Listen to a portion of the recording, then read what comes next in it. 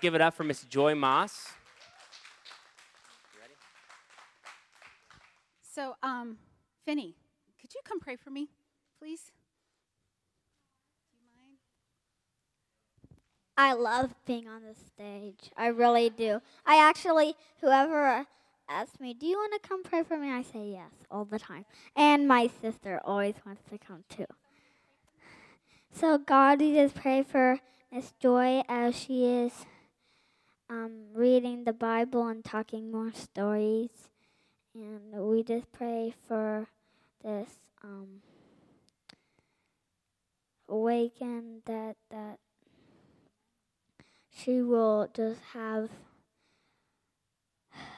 good understanding of what you want her to do today. In Jesus' name, amen. Thank you, guys. You can go down. Thank you. Amen. Amen. There's power in children's prayers. Psalms 8, I shared this weekend. Psalms 8, verse 2, it says, out of the mouth of babes, God has ordained praise. Because of his enemies, it silences the voice of the enemy. You want your children to worship because out of their mouths, when they worship, Satan has to shut his mouth. And when they worship, it's powerful. I've been working with kids since I was 12 years old, and I've seen God move so powerfully. And sometimes we forget about the little ones, but God never does. He never does. I'm going to open them up with this scripture. It's out of Philippians 1. Verse 6, it says, being confident of this very thing, that he who began a good work in you will complete it until the day of Jesus Christ. I'm going to skip over here to 9. And this I pray, that your love may abound still more and more in the knowledge and all discernment, that you may approve the things that are excellent, that you may be sincere and without offense until the day of Jesus Christ, being filled with the fruit of righteousness, that you are by Jesus Christ to the glory of God, praising God. So I'm just going to share a little bit of my story because I've been talking all weekend and some of you don't know me real well. But I want to share the power of who our Savior is. The power of the Word of God, the power of worship, the power that he gives us as his sons and daughters. Our identity is found in him. And when our identity is found in him, we can't be moved. We're called to be trees planted by streams of living water. That the only thing that should move us is the power of his Holy Spirit. And this we need to instill in our children. Because as the things get darker and darker, and they will get darker and darker, God's light gets brighter and brighter. If I put a flashlight on right now in this room, you would probably see it. I don't have my phone, or I'd put my flashlight on. You would probably see it. But if this room was pitch dark and I put a flashlight on, what would happen? It would light it would pierce the darkness. You're called to pierce the darkness. I'm going to say it again. You're called to pierce the darkness. You're called to be a light, salt in a world that has no seasoning, no salt. I have a intolerance for salt, but I can sure taste salt when it's on my food. How many of you can taste salt? I can taste even a tiny bit of salt. I don't even cook with salt because my body just does funky things with salt. So I just put a little bit in there. My kids are like, I'm like, yeah, Mom cooked. We're going to put more salt on this. I can taste salt. People should see us and taste us. Does that make sense? Not literally lick us, guys. But they should taste something different. Not us going, hello, I'm a Christian, look at me. They should see us and taste that we're different. They should see us and know there's something different without us saying a word. By the way we act and the way we respond. And that's by allowing Jesus Christ in our hearts, in our minds, in our lives. A lot of times, when I teach children, God actually teaches me. That's the one thing I love about teaching kids. Because every curriculum I write Kevin, is it okay? I move a lot. I'm trying to be really still. Every curriculum I write, God usually goes, yep, and so you're going to experience this first. The last one I did for this summer was inside, outside, upside down. Yeah, it was like, wow, and then I went through it, and so I'm like, okay, so every time he gives me something, I'm like, and here we go. Heroes of the faith. Yep, got that one too, and the power of love. Yep, that one was a rough one. Yeah, and so when he teaches me with kids, when he shows me things with kids, he's actually teaching me. And when I was praying this morning, the Lord reminded me of an exercise I do, and I do this with my children. It's teaching them to hear the voice of the Lord. Not my 4. I have 4 children, by the way. I'll get in that in a minute. But this is what I teach children, how to hear the voice of the Lord. I make a maze, and then I blindfold them. And I get one child who doesn't know me very well. Then I get a little girl, a little boy that's really young, and then I get a child that knows me very well. And I've done this with Aubrey. Y'all see me do this. And I blindfold them, and then I stand at a distance, and I tell all the kids around, and if you were here this weekend, kids can get really loud. I say, I want you to tell them the wrong direction to go, and I want you to scream really loud. And they're screaming, and they can get really loud. If you work with kids, they can get really loud. And I'm saying, now I want you to listen to my voice. And I'm going to direct you through this maze. You're blindfolded, but I'm going to direct you through this maze. And I want you to listen very carefully to Miss Joy. And some of them, they get really off, and they're trying not to listen to the voice of the other kids. They're trying to listen to Miss Joy, especially the ones that don't know me. They're walking. I go, okay, take a couple steps, walk 2 steps forward. And I'm trying to be really loud so they can hear me. And we get them through. Sometimes we have a little bit of a bump, but we get them through. And then I take a little one. And I remember this one time I was doing this with this little one, and she just stopped. She couldn't hear me. It was loud. And then God says, I want you to go and just grab her hand. So I went and grabbed her hand. I got really close to her ears, and I said, it's okay. Just follow me. She grabbed a hold of my hand. We went through the entire maze. We brought her through. And then I got a child that knew me really well, and they walked through that thing pretty fast because they knew my voice. And the Lord says, Joy, that's how I lead. That's how I lead. Somebody who doesn't know my voice, I'm very loud. I'm very kind because the voices they've been accustomed to, they don't know my voice well. Just like if I came in here on Friday night when I came, some of these kids I've never met before, I've never seen. And I said, hey, you want to go to McDonald's and get an ice cream cone? Hopefully they would say no because they don't know me. I'm hoping they would say no. They should say no because they don't know who I am. But today, because I've spent time with them, they know who I am. They know my heart. Hey, you want to go get an ice cream? They'd probably go ask Mommy and Daddy. But they would go with me because they know me. Would you go get an ice cream with me? Okay, thank you. Because they know me. They trust me. Kids, if you ever notice kids, you can watch them, and if they don't trust somebody, you can tell. You can tell because they're very real. I am not going to go with that person. You can see it on their faces. And so God says sometimes, Joy, when you get stuck and the noise is so loud, I have to come all the way to you, grab your hand, and walk you through. But as you learn to hear my voice, even though the sounds are all around, are screaming and yelling and it's loud, you know my voice and you trust me. So when people say blind faith, I kind of go, well, yes and no. Because God doesn't take you from this small baby steps to now you got to go up against the giants. He took David and he was teaching David in the fields, training him before he went up against Goliath. Because when he came up against Goliath, he goes, you know what? Saul was like, you can't do this, you're too little. He goes, you know what? It's okay, because I've gone against a bear, taken that down. Gone against a lion. I don't know, anybody wrestled with lions lately? I've taken that. God showed me how to stand against Goliath. He doesn't just take us, boom, boom, you got to do it now. He takes us little by little, step by step, precept upon precept, line upon line, so that we're trained to do what he's called us to do. So when I was in my mother's womb, and I'm the second child, my mom was very, very sick. And the doctors came to my mom and my dad, and they said, so just so you know, there's going to be a problem with this baby.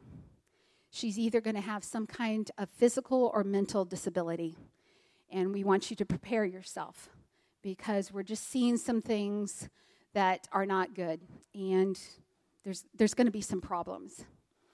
And we're going to go ahead and try to induce labor. That means you go ahead and go into labor, and so that we can go ahead and deliver the baby because your body's just not doing what it should be doing. And so they try to induce labor, nothing happened. The doctor's like, okay, well, we're not going to do this anymore. We want you to go home, rest, and then we'll try again in a couple of days. So right from the hospital, my mom and dad we're in Houston, Texas. I'm a Texan. I'm very proud to be a Texan. My mom and dad go to a Bible study, and at that point, we were in what they call a Chinese American church. So they spoke in Chinese and they spoke in English, so it was bilingual.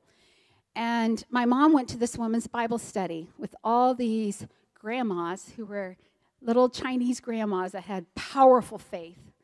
And so they come around her, and she tells me this story. She said they were just praying in Chinese. She goes, I had no idea what they were praying, and they were just praying, just petitioning the throne room of God for me in my mom's room and asking God, whatever, just heal this baby. And so the pastor, she goes, Amy, sit. She says, God says that in 5 days I'm going to do a miracle. And so my mom says, okay. And my mom was learning the things of God. She grew up believing in God, but she hadn't really experienced the power of the Lord. This was training for her. So she's like, okay. And so 5 days later, my mom went into labor on her own. And I was born.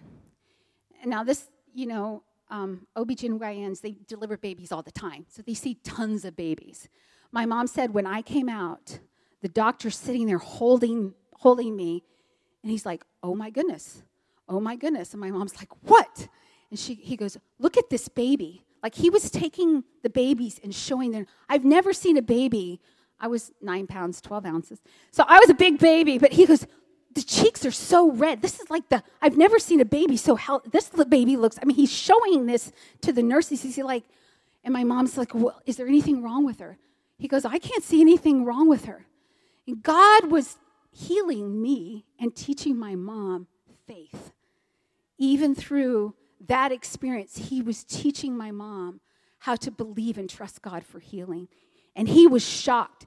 And my mom goes, yes, thank you, Jesus. And he goes, yeah, I had something to do with it too, I'm like, you have no idea, buddy. You have no idea. And I remember growing up, my dad ended up going to Bible school. I was 5 years old, all the way up to New York. So we're talking Texas to New York, a big difference, a huge difference. And I remember getting there and even at 5, learning who God is. I accepted Jesus in my heart when I was 5. And I remember this play being done, and my dad was at a service. He had to be at the service. So I was going, I want to go with you. So I'm in the service with him. And this group from Africa were doing this skit on the stage, and they were talking about heaven, and they were talking about hell, and they were talking about coming, and God saying, these go to hell and these go to heaven. And I don't remember all the context. That's all I remember. And I'm like, Jesus, I don't want to go to hell. I don't want to be away from you. I want to be with you. And I remember running to the altar and having that experience with the Lord. And we were living in a basement that you could see dirt. It was pretty rough. And my older brother had what they call scarlet fever. And he was very sick. They thought they were going to lose him, so they were in and out of the hospital. And me, and I have a sister and a brother that are younger than I am, we were kind of divvied around to different people while my brother Earl was in the hospital, and they weren't sure if he was going to make it. And it was very expensive. We were trying to cover that cost, and my dad being in school. It was a rough time. And I remember sitting in the basement, and my birthday's in December, kind of passed by my birthday because we just, it was just a rough time. Not that they meant to forget it, but it was forgotten. I remember that going, okay, well, at least Earl's home, and he's alive. And I remember Christmas, and Mom and Dad sat us down and said, hey, just so you know, we don't have any money. We're definitely not going to have presents. We're eating beans and rice. But we're thankful that Earl's alive, which we were. Thankful that Earl's alive, but we're just probably not going to have a normal Christmas. And, for a 5-year-old, that's like, oh, wow, okay, And I remember praying, and I remember talking, God, I don't know. I just would like to have a full meal. I would just like to have a full meal. I'd like to have cookies. Okay, I like cookies. I like to have cookies. And I know that sounds so selfish, but it was just this little girl's praying. So Christmas Eve comes, and we get a knock on our door. And this was something that stuck in my heart. And we open the door, and the president of Elam Bible Institute, his name is Carlton Spencer, was at the door. And he walks in, and he brings groceries. We're talking like 3 or 4 bags of groceries. And then he goes back out to his car, and it's snowing. It's really bad weather. He comes back in, and he brings us presents. And then he sits on the floor. This is the president of the college, Elam Bible Institute. He sits on the floor, and we're opening up these presents, and it was a teddy bear. And to this day, I love teddy bears. My kids buy me teddy bears. There's something special. And he sits on the floor, and he starts to play with me. And he starts to play with my brother and my sister, my younger brother and sister. And when he left, I look back on that, and I think, he was a picture of God the Father. He was a picture of God the Father. That God, and you know what he brought me? He brought me cookies. He brought me cookies, oatmeal cookies. I love oatmeal cookies. He brought me cookies. It's not a normal Christmas stuff. You usually get pies, but I wanted cookies. He brought me cookies. That showed me the love of the Father. That showed me the love of the Father. And Jesus at that age, at age 5, was teaching me who he was. He was teaching me how to trust him, how to ask for things, how to believe for things when it seems like there was nothing and no way it was going to happen. I remember another experience. I was 7. Again, believe it or not, I had a teacher in kindergarten who I just guess took a dislike to me. It probably had something to do that my dad was a pastor and she was an ex-nun, and she was in the community we were at, and anyways, we're not going to go there. But she took a dislike to me. I remember her boxing my ears. I remember making a bad grade on my test and her making me stand up front and tell people how horrible my grade was. But I also remember 2 things. So the enemy, when I was trying to be born, attacked me on 2 things. On my mental and what I looked like. 2 things. 2 things. And he was trying to take me out on those 2 things. And still, here again, he was attacking me on that same thing again. You're not smart enough. You're really dumb. I mean, she actually told me that. You're dumb. You're really stupid. I was sick a lot, and I had fever blisters. I would get them really bad, and I'd have them up my face. And she'd come up, ooh, gross, what is that all over your face? I mean, it was bad. She ended up failing me. So I failed kindergarten. How do you fail kindergarten? So I'm repeating kindergarten. My sister is now in the same grade I am, who's younger than me. She's straight A's. So and why can't you be like your sister? She's so pretty. She's blonde. She's blue-eyed. Why can't you be like, there was this comparison. And it really was hard for me. It was really hard for me. Well, Dad finished, and we moved back to Texas, and we went back to the same Chinese American church. And we were sitting there one Sunday, and I was 8 years old, and the Lord called Amy Sitt, the pastor. She says, I think God has something for Joy. And she took my mom and me into this room, and she started saying, God wants to baptize you with his Holy Spirit. And at that point, I was like, he wants to what? He wants to allow the Holy Spirit to be awakened in your heart because God has some things for you to do. And so she's praying for me, and the Lord just filled me up. I started speaking in tongues, and it was a switch that happened in my life. It was a switch. Holy Spirit now became my very best friend. Very best friend. And as I was growing up, my older brother had some issues, and there were some times in our life that I was in a lot of fear. He was not a safe person to be around. My mom and dad loved Jesus, but he would get angry and do things. We have kids in the room. We're not going to go there, but it was scary. And he would tell us, if you tell mom and dad, I'm gonna tell them something else, and they're not going to believe you. And I believed that. And so I was very protective over my sister. God helped a lot of times because a lot of times when something bad was about to happen, here comes my younger brother, and God really protected us. I remember one time Earl getting so mad, he got some grease and he threw it, and I got out the back door before it hit the back door, and because I would have been burned pretty bad. And so there was this fear in me, but instead of driving me to just run from God, it drove me to him. And I remember going in the woods, and there was these rocks, and I built these rocks. I called it my altar. And I built these rocks, and I would sit there, and I would talk to God the Father because I felt like he was the only one I could talk to. And I was like, Jesus, keep me safe. Don't let him hurt us. Don't let him hurt me. Jesus, please keep us safe. And there were so many times he did. Sometimes, when he would hunt us down with his BB gun, I didn't get away from him all the time. I have scars to remember that.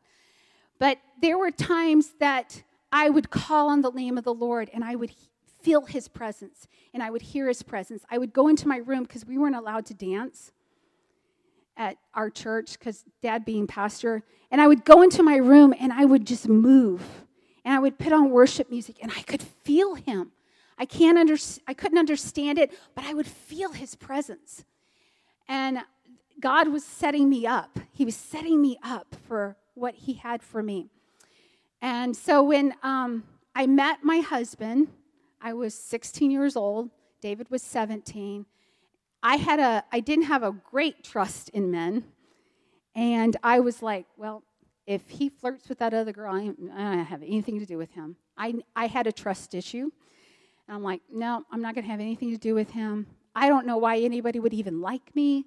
I'm not smart. I'm not very pretty. But I didn't like myself, so how could somebody else like me?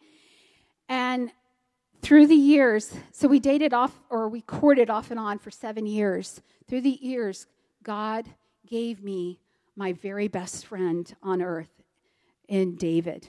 He helped me to learn to trust this man. And I think David was the most purest-hearted person I've ever met. Generous heart.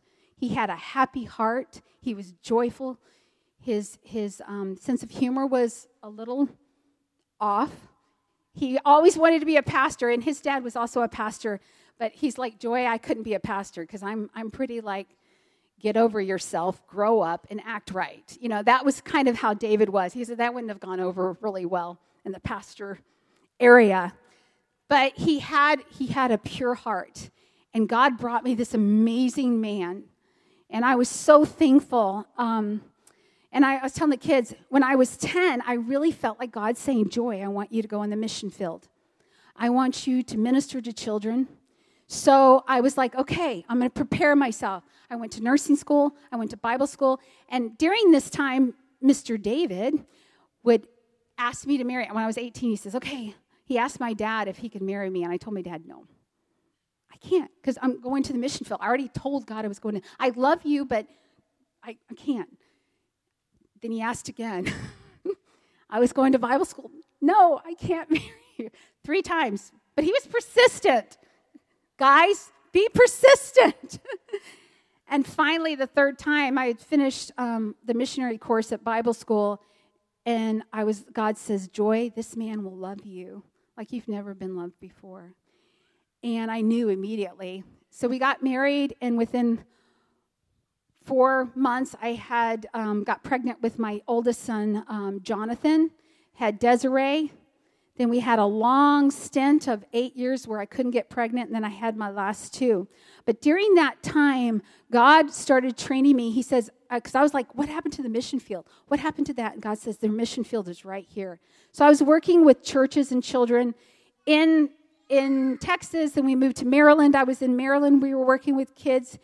And I think I was 30 years old, and we were at a conference.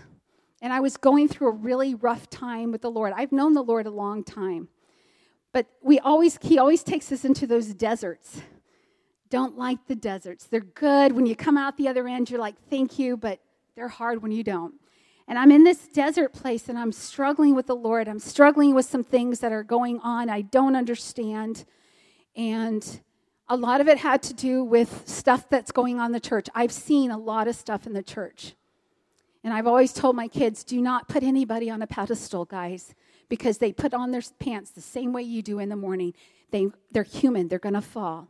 The only person that belongs on that pedestal is the Lord Jesus Christ, because when you put people on a pedestal and they mess up, not that they mean to, we all mess up, then we lose our faith because we put our faith in men and not in God. And there was some stuff going on in the church that really was hard. I've seen people, they closed the doors and locked the doors on my dad because he was ministering to people that were coming out of drugs and alcohol, and they said, we don't want those people in our church. That's not the kind of people we want in our church. So we show up one Sunday, and all the doors on the church locks were changed. And I'm like,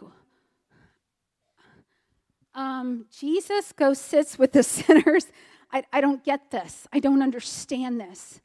I don't understand. How could you say that? I don't, and I'm just like, God, this is our family. We love these people. I don't get it. And I was just like, God, I just don't understand this. And literally, at that point, I was just struggling with a lot of things that God was working through me with it. Forgiving my brother, because I knew I had to forgive him. But even in the midst of I'm choosing to forgive him and struggling with that, sometimes it doesn't come immediately. Sometimes it's a progress, and God gets us to that place where we can forgive and there's no more hurt there, and be able to move past that hurt. That's hard, and it takes time sometimes. But the choice is, I choose God. I choose to forgive him. Now, my kids aren't going to be around him, but I choose to forgive him. And you're going to have to help me get to that place of freedom in that. Because, again, we're human, and God knows we're human. And I remember we were going to a church, and they were having these amazing meetings.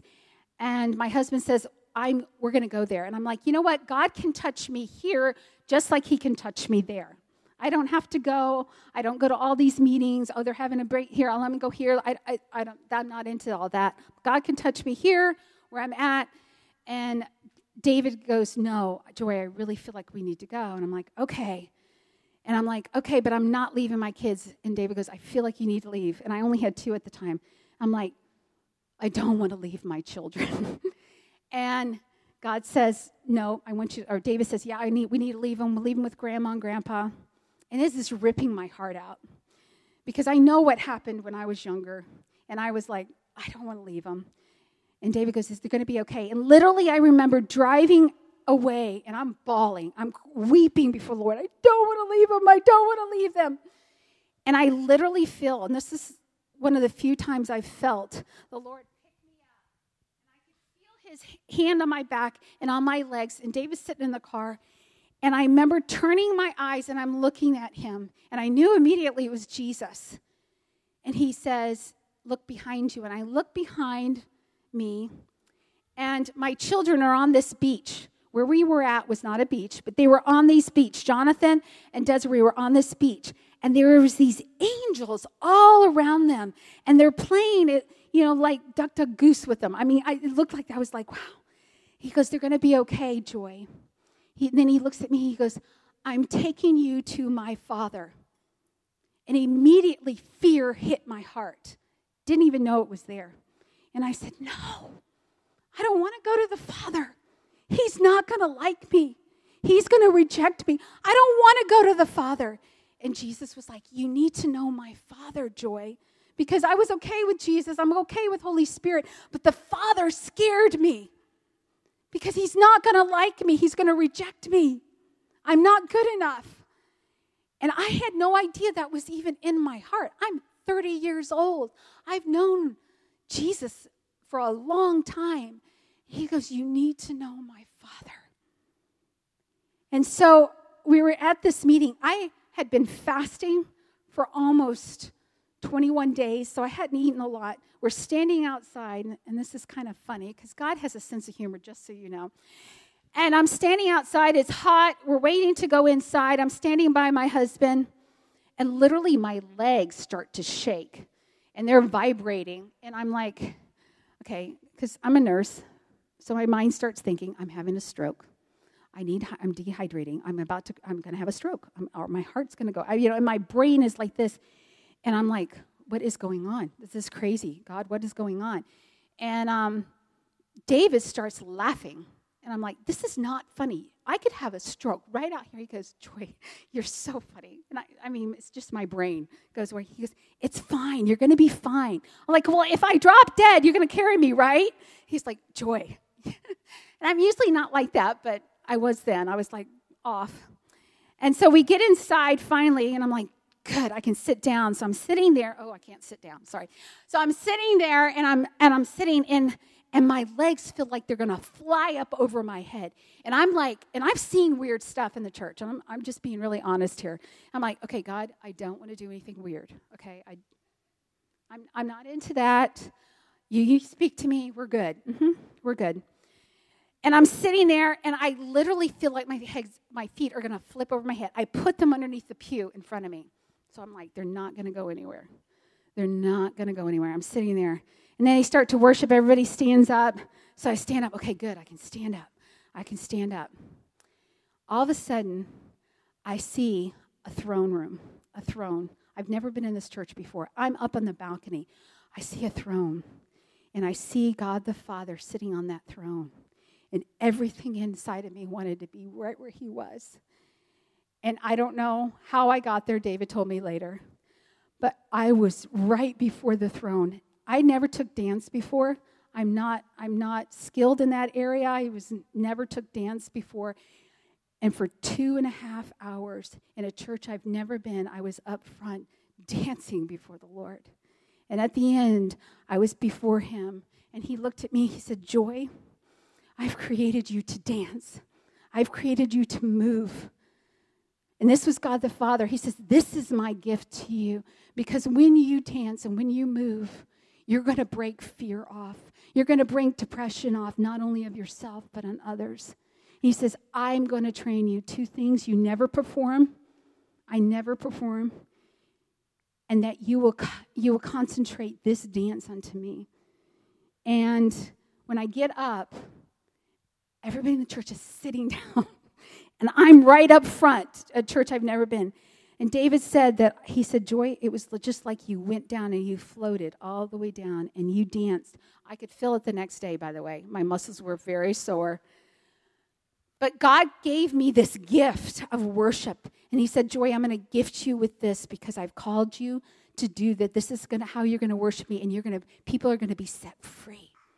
People are going to be set free. I'm 30 years old. I'm like, I've had no previous training in dance.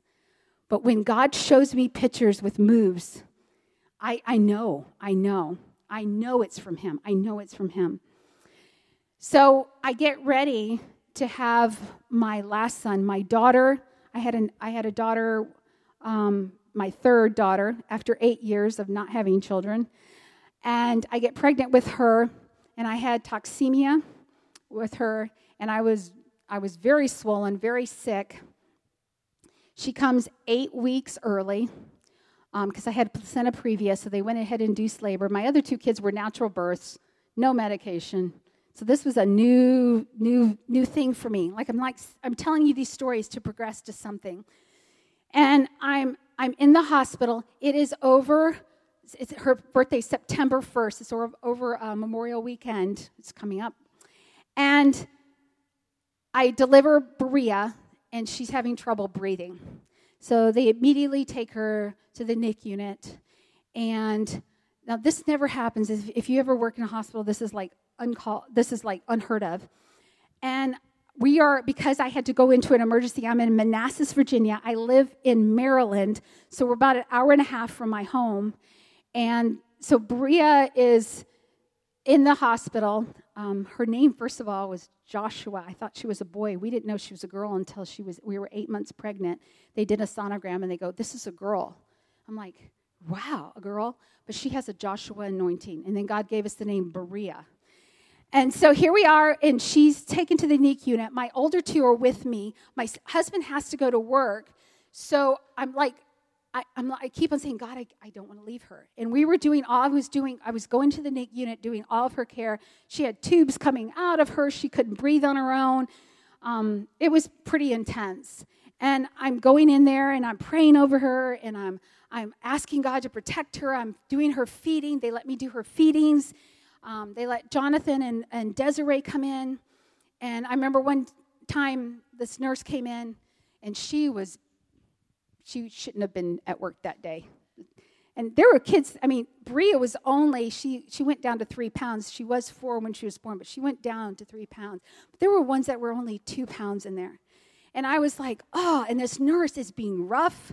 She's saying horrible things, cussing, and I'm like, God, I do not want that nurse to touch my daughter. Matter of fact, she shouldn't touch any of these babies. I do not want her touching my daughter. That's not okay, that she is acting like this. This is not okay, Jesus. I don't want her around my daughter. Because I was pretty fierce. I was emotional, if you've ever had children. Afterwards, you're very emotional. And I was like, no. And I was like praying hard. And within an hour, one of the head nurses came up to me, because they see me there all the time, and they said, could you just stay, Miss Joy, could you just stay for a little bit, because the nurse that was taking care got violently sick and had to go home. So my husband goes, yeah, just remind me to never make you mad. But, these were things that God was showing me. I'm like, yes, okay, good, they're gone.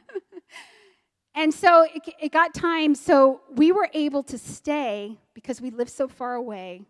I was having a hard time leaving Berea, but because the rehab was shut down for the weekend, they let us stay for 3 days in a rehab room with Jonathan and Desiree, and I could do all the care for Berea. That's unheard of. But I was like, I want to take care of her. I don't want to leave her. I'll be an hour and a half away.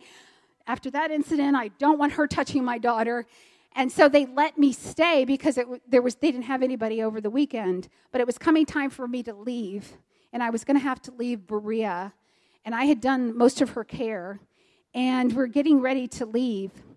And I was having that night, I was like, God, I just don't want to leave her. And he goes, do you trust me with her? And I had to be honest with him. I don't know. Now, that sounds terrible, but again, God is going down, reaching down, pulling out weaknesses in my heart. And I'm like, I know this sounds really bad, God, but I don't know. He goes, will you trust me with her? There's those 2 different questions. Do you? I don't know. Will you? And I struggled, and in the morning, I was like, okay, I'm going to trust that you're going to take care of her. We have to pack up. We're leaving. We get ready. We go down to tell her bye. They had taken off most of her oxygen. She was breathing on her own really well. She was doing well. She just hadn't gained the weight back that she needed to gain back. And the doctor met me, and the pediatrician met me, and they said, you know what? You've been doing all of her care.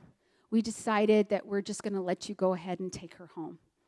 But I had to give her away to get her back. I had to give her before the Lord, and then God gave me back. And I'm like, God, you're so awesome. You're so awesome.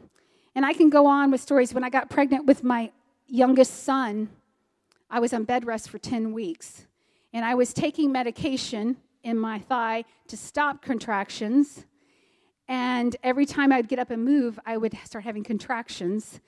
And they would have to take me into the hospital. They had to do what they call sulfate wash to get the medicine out of me and then restart it up again. So my body was going through crazy stuff. And I remember the morning, it was 4 weeks before his due date, and God wakes me up, and he says, I want you to go downstairs, and I want you to dance to this song. In your presence, that's where I belong. In your presence, that's where I will stay, under the cleft of your rock. And I'm like, you do know that if I go down and I dance, that I'm going to go into having contractions again. You do know that. He's like, I want you to go down, and I want you to worship right now. And I'm like, okay, if I do that, you're going to have to make sure you take care of Dave. Dave's going to get really upset with me. And I'm like, I'm processing this with the Lord. I'm really real with him. And so I was like, but I really felt it at my heart. So I'm downstairs as well as I can, being pregnant, worshiping the Lord with dance, and I'm just praising him, worshiping him. David comes down, what are you doing? I'm like, God told me to do this. Talk to him. And I'm worshiping the Lord. David's used to me. And so he's like, okay. And so sure enough, I go into labor, and they said, we're just going to go ahead and induce labor, let this little one come. Now, when I was pregnant with John Pearson, David and I were in a prayer meeting. He was on one side of the room. I was on the other. And we're praying, and God gave this name to me out of 2 Samuel 5:17, Bel Perzim, God of the breakthrough. And he says, this baby's going to be named Perzim, which for any of y'all, I've never met another Perzim, but he definitely is a Perzim. The other side of the prayer room, God was telling David the exact same thing. Because that was Bria was hard for my parents, but Perzim was really hard for my parents. So the next morning we're walking, this is before I was on bed rest, we're walking, and I'm like, hey, David, I think I know the name of the baby. And he goes, you know what? I do too. I'm like, well, you go first. He was like, no, you do. And I was like, Perzim? He goes, yes. So I knew this baby was called Perzim, God of the breakthrough. And so I'm in labor. Things are going well. It's only David, me, myself, and our 3 kids. And it's getting to be 11:30, 11:45 at night. He goes, I'm going to go get the kids something to eat. We'll be right back. They're giving me stuff to Pitocin to have the contractions. I've had an epidural. I mean, it's not the way I wanted it, but it's the way it works. And I love that we have medicine that can help us with stuff like that. And I'm laying there, and the nurse had wanted to do the doctor had wanted to take off the heart monitor off the outside of my stomach, but the nurse kept insisting, so they put one on Pearson's forehead, and she's standing there, her back is towards me, and within a few minutes, I literally feel my entire being just start to shut down. I can't explain it other than I couldn't even, I was having trouble breathing, I was having trouble getting my breath. I could not even call out to the nurse who was in the room that something was going on. I'm like, I can't, and I think my body was just too much medication in me, and I couldn't call out. But yet, because my heart rate was stopping, Perzim started beep, beep. So the nurse whips around, and she looks at me, and she knows I'm in distress. So they pull the plug, call the team. They're rushing me away. They start to cut so they can get the baby out. We got little guys in here. So they start doing a cesarean, let's just put it that way. As we're going down, and I literally hear the doctor, and I think she doesn't know that I was conscious, but she says, we've got to get this baby out. I don't think the mother's going to make it. And they're rushing me, and my husband comes rushing back, and he says, I don't remember this, but he said he looked at me as they're trying to, get the baby out really fast, and I'm convulsing on the table, but I look at him and I say, pray. and then they put me out. So I was totally out. I don't remember any of that. They pairs him to David, and he goes, here's your son. He's healthy. He's strong. And he goes, how's my wife? And they wouldn't answer him. And if you know David, this is so out of character. He grabs this doctor's coat and says, how is my wife? And they said, we can't stabilize her. We're having a hard time stabilizing her. Well, obviously, God brought me through that. I'm here today. Pearson's here today. But if you remember, what did he have me do in the morning? He had me get up, and I was interceding in worship and dance because there was nobody there at that moment to be praying for me and my son. His name is Pearson, God of the breakthrough, and he broke through. Again, God was preparing me, teaching me to trust him. Fast forward, 2007, God called us to go on the mission field. We were so excited. I've been waiting for this since I was 10. I knew I was supposed to go overseas. And we worked at the International House of Prayer, and we worked in the international department. So all Asians, a lot of Asians, Chinese, when they come through, we worked with them, and we would prepare food for them. And I'm like, if this is as close as I get to the mission field, then this is awesome, God. But then they were asking us, there's an orphanage in India, Chennai, India, and we want to know if you would come and you would teach them the word. You would teach them, how to worship and dance, how to worship. And so I was like, yes, we'll go. And I really felt like the Lord saying, it's time to go. This is your time. David and I prayed about it. We felt, yes, we're going.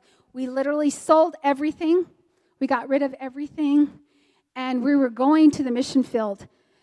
A couple of months before we left, my husband, he worked so that I could be in the house of prayer and I could do ministry.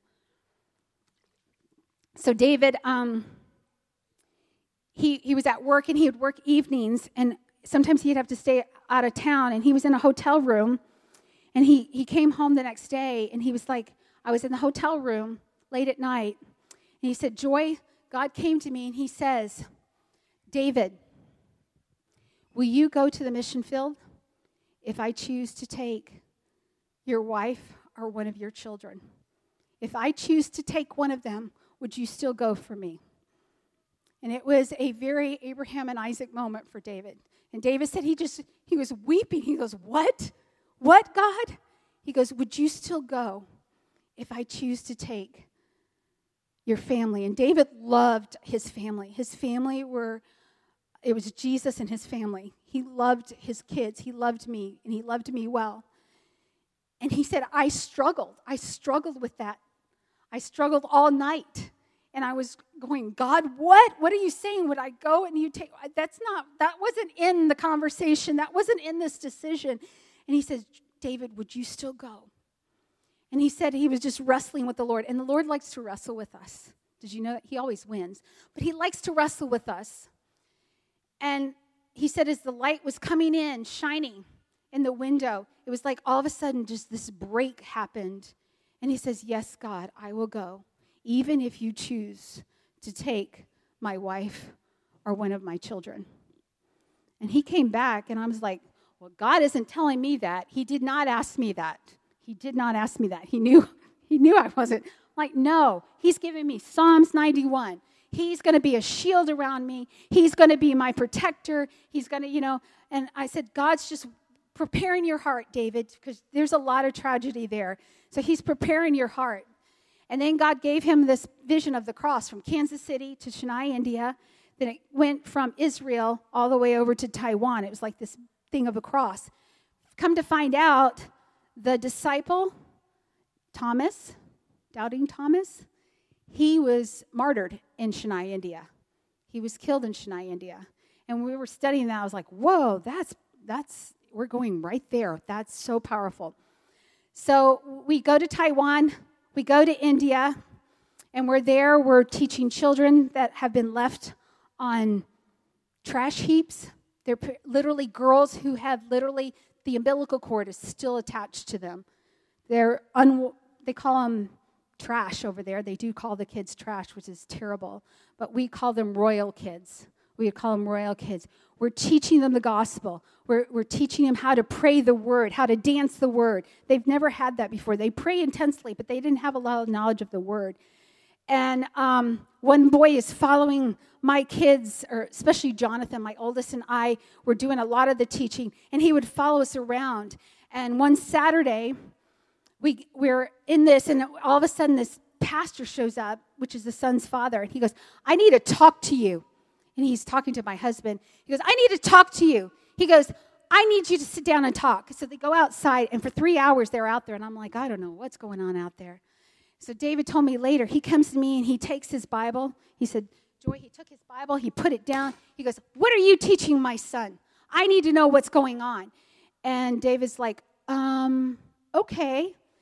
And he says, he's walking around the house. He's singing, he's dancing, and he's singing Bible verses. And I don't know, like, is this some kind of thing you put on him? I mean, this is a pastor. I was like, whoa, okay.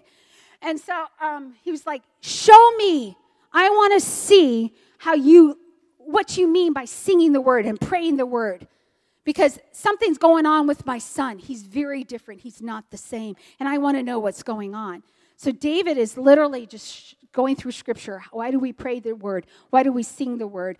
This is a pastor, too, of a very large church in India. And I'm like, whoa, okay. And so as he's getting done, the pastor goes, okay, fine. Matthew 1. How would you pray that? For y'all that don't know Matthew 1, it's the genealogy all through Scripture leading up to Jesus coming back, okay? Or to Jesus' first birth. All that genealogy. How would you pray that? How would you sing that?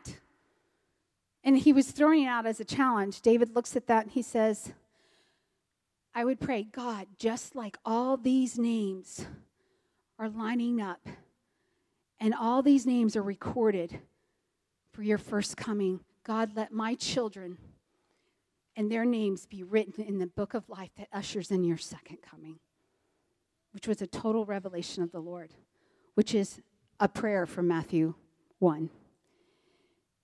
That night we go home. And we're getting ready to go up to the leopard colony on Sunday morning. And we get on the bus. My son, Jonathan's sick, so he's having bathroom issues, let's just put it that way. And so he's not going to go with us, but David and I get on the bus. We're heading out, and my husband has a seizure, a mild seizure. Now, my husband was super healthy. He's like the epitome of healthy. He was strong. We had all of our shots. We're taking malaria pills. And he has this seizure on the bus. So we get him off. I'm like, well, we're just going to stay here. He felt better. He's like, I'm feeling really good. I'm good. So we stay in Monday morning and Tuesday, it's called a Hindu holiday. So all the schools were closed. So it was a good time for us to be teaching the children, because all the children have to stay in one place. So they drive us in. We can't even drive by ourselves. So they drive us in, and David wasn't feeling really well. They took him to a hospital and got some medicine for him in a little baggie with pills, which really was like, I'm like, what are they? I don't know. You're supposed to just take them. I'm like, well, they're just in a baggie, honey. Why are you going to take pills in a baggie? Because they just told me to take them. So I'm giving him bread. I thought he might have just had a little bit of malaria, like my older son. And so I'm giving him bread, just eat bread, solids, And so we go in on Monday, we come back. Tuesday, David's feeling really sick. So I was like, okay, we're just going to stay here. And he goes, Joy, you need to go. This is what you're called to do. Joy, this is your calling. And so me and my older son, I'm like, I don't want to leave. Me and my older son go, and we're there. And at about noon, I get a call from my daughter. Mommy, Daddy is not doing good. You need to come home. And so I'm like, I need to go home. I need one of y'all to drive me. And it took them over an hour to get me back to where David was. I get there, and he doesn't look very good. And I'm like, we need to go to the hospital. So I get in the car. We're driving to the hospital, and he has a very, very severe seizure. And we get to the hospital, the closest one there. We take him in, and they won't let me go back because I'm a female. And I'm standing out there. I get the yuckiest feeling. I'm like, God, I hate this place. This is not, I don't feel good about this place. I don't feel good about this place. And finally, I just take off my shoes and I just walk back. And they're screaming at me. I'm like, I don't care. I don't care. I'm American. I don't understand you. I'm just walking. You can get away with that a lot over in Asia. So I just walk in and I'm sitting with him. I said, David, I don't feel good about this place. I want to leave. And he's like, no, Joy, it's going to be okay. It's going to be okay. He's up. He's talking. He's doing better. So they said, we're going to keep him overnight. So I go back because I have all 4 of my kids waiting at the place where we're staying. And the Lord says on the way, I want you to take the kids to see their dad. So I'm like, okay. So I asked my driver to wait. And I said, could you just wait? He takes us back. And he's like, they're not going to let you in. I'm like, it's okay. It's okay. So I told the kids, I said, they're going to yell at you. Just take off your shoes because you have to always take off your shoes. I said, just take off your shoes and just walk by. And they're yelling at you. Just kind of smile and go like that, okay? So they did that. We just walked on time. Yeah, okay, yeah, good, and just kept on walking. David's sitting up. He's laughing. He's joking. And he's, like, telling jokes with the kids. And he's giving me high fives. We give him a hug. We tell him good night. The doctor comes in. She said he's going to be fine. Everything's going to be good. And he'll be going home in the morning. I get back to the place where we're staying. I get a call again from the doctor. She said his vitals are really good. He's looking really well, and he'll be coming home in the morning. And I was like, okay. And so that night we're up. My son wasn't feeling good. So at 4 o'clock in the morning, we're all in one room. He's standing by the bathroom. I'm standing right outside the door, and he's in there throwing up and stuff. And I'm like, do you need me to come in? No, don't come in. He just turned 18, so yeah. And my older daughter just turned 16. It was about a week after she turned 16. And I'm standing outside the door, and it's 4:45. And all of a sudden, I felt like something just punched me in the stomach, and I couldn't breathe. Like I was like when you get out of breath, you have your air knocked out of you. And I just felt like I couldn't breathe. And I'm like, hey, Jonathan, I have to lay down. So I'm laying there, and I look at the clock. It's 4:45. And I'm like, I can't breathe. I just feel really tired. And I'm sitting there. I'm trying to catch my breath. Jonathan comes in. He lays back down. 6 o'clock in the morning, I get a knock on the door. And I'm like, okay, we got to get up. We got to get up and get dressed. And I still have my pajamas on. I said, Jonathan, go answer the door. So Jonathan runs out. I go to the bathroom, changing clothes, and I hear a scream. And I go outside, and my son is on his knees on the porch, and these people from the orphanage are standing there, and he's screaming. And I'm like, what is going on? And they said, your husband has died. And I'm like, what? He says, your husband has died. David's gone. And I grabbed my 4 kids, and I said, well, I'm going to the hospital. We're going to the hospital. And we get in the car, and we're driving to the hospital. And immediately the Lord says to me, and I look at my kids, and I said, guys, Daddy's gone to be with Jesus. And immediately the Holy Spirit says, Joy, I want you to sing. And I said, God, I can't sing. I just lost my dearest friend. I'm not going to sing. He goes, Joy, you must sing right now. And this song, it says, my hope is in you. My life is in you. My strength, it's in you, Lord. I haven't sang that. I hadn't sung it since I was a little kid. And I looked at my 4 kids, and we're going to say, we're going to sing. We're going to worship God right now. And we start singing this song, and it's pitiful. I mean, we're crying, we're weeping, and we're worshiping Jesus in the midst of that, only by the power of the Holy Spirit. And he says, Joy, keep on singing that. Keep your eyes on me. Joy, keep your eyes. It was literally, I could feel him going like this and saying, look, right here, Joy, keep this focus right here. We get to the hospital, and there was some stuff that happened, and I'm not going to go into a lot of detail on what happened to David that night. But I'm sitting in the cafeteria, and I'll just put it to you this way. I'm sitting in the cafeteria. We have to call the embassy. And I'm waiting for them to call the American embassy. And my 6-year-old son, because it was Bria and Pearson were 6 and 7, he looks at me and he says, Mommy, why did they poison and kill my daddy? He has no clue what's going on. He had no clue. And I'm not going to go into a lot of detail. We get back to the hotel or to the place where we're staying, and I'm saying, God, I need something from you. I need something right now from you. I had nothing. I had no money. I had no hope of getting home. I didn't even have a home here. I didn't even know if I was supposed to go back to Kansas City. My parents who lived in Maryland, David's parents who lived in, I didn't know anything. I had no way of getting back home. I said, God, I need something right now. And he takes me to the shortest scripture in the Bible. Does anybody know what that is? Say it really loud. Jesus wept.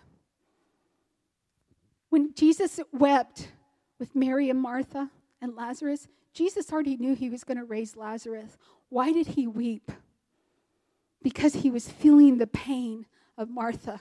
He was connecting with Martha and Mary's pain. Jesus wept. And at that moment, I know that God was weeping with me because he was thinking, I'm right here, Joy. I'm right here. I'm right here. They told us it would take 2 weeks to leave India. The next day, we were on a flight home for India. As I'm waiting, I'm like, God, I don't know where to go. And he goes, go home. I'm like, I don't know where home is, God. I have nothing. I have no house. I probably had $200 in my bank account. I had nothing.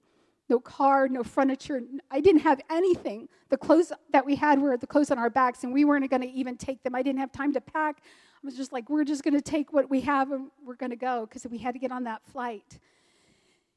And so I was like, I don't know where to go. He said, where do you belong? Where have I told you to go? The last time he told us to go somewhere, it was Kansas City. My parents were there. None of my family were there. My spiritual family were there. I have a dear friend. Her name is Linda Hackett.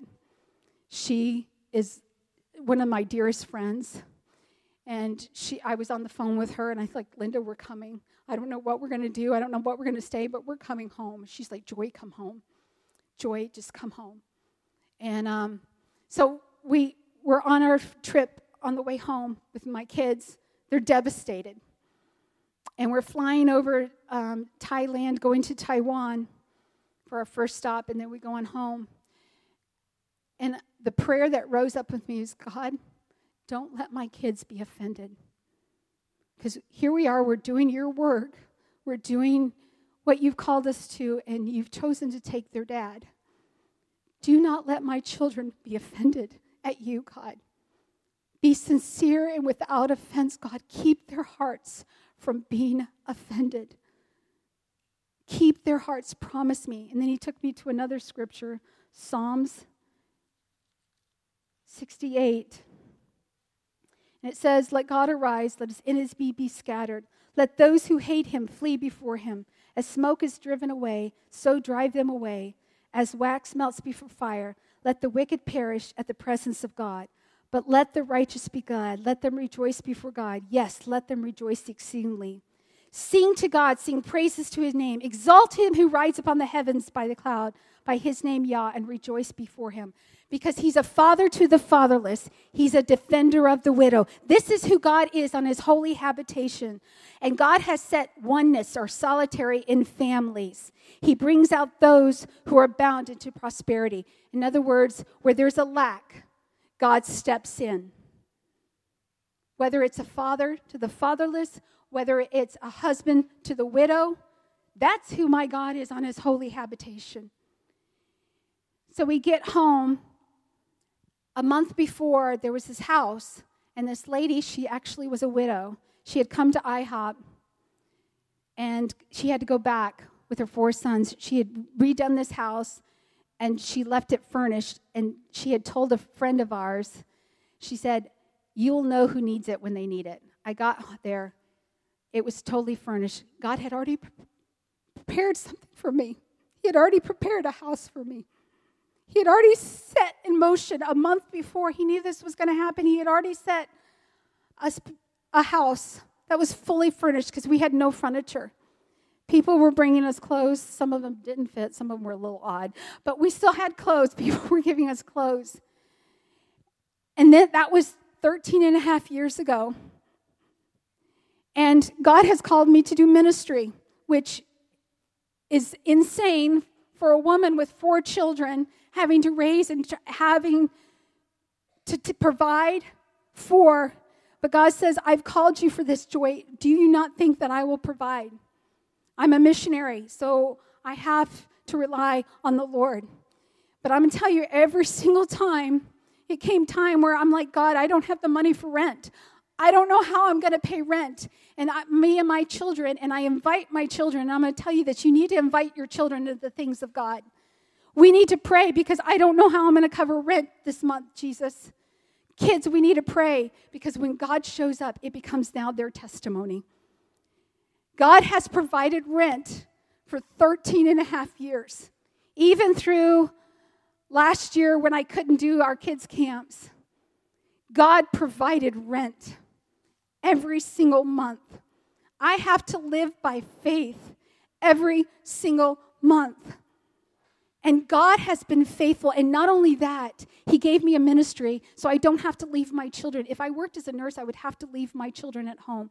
He says, Joy, I've called you into ministry. And you know who my team, this is the first time I've ever been away from home without my ministry team, which are my children. Until my older ones got married, now it's my 2 younger ones. They couldn't come because both of them are in college. It's a new season. I'm like, thank you, Jesus. But he sent me the Breedloves, which is second best. I'm so thankful for them. God knew. I was like, oh, because they're my ministry team. I got to do ministry with my children. Bria leads worship. Pearsum does a bunch of games, which some of y'all already know Pearsum. He's so fun. Kids love him because he gets to do the fun stuff. But he even provided me a way to raise my children and do ministry. And because he knows how important my children are to me. So when I stand before you with a testimony of the goodness of God. And my friend Linda and I, we used to go for walks. And my favorite verse is Revelations 12:11. It's also my birthday, 12:11. And it says, you overcome by the blood of the Lamb, by the word of your testimony, and not loving your life even unto death. And Linda and I were walking, and as we're talking, because we used to walk and talk about scriptures, and I said, Linda, that isn't necessarily a martyr's death, even though my husband was a martyr. And in a sense, I'm a martyr because I've given something up, one of my most precious gifts, which was my husband. I've given him up to serve the Lord.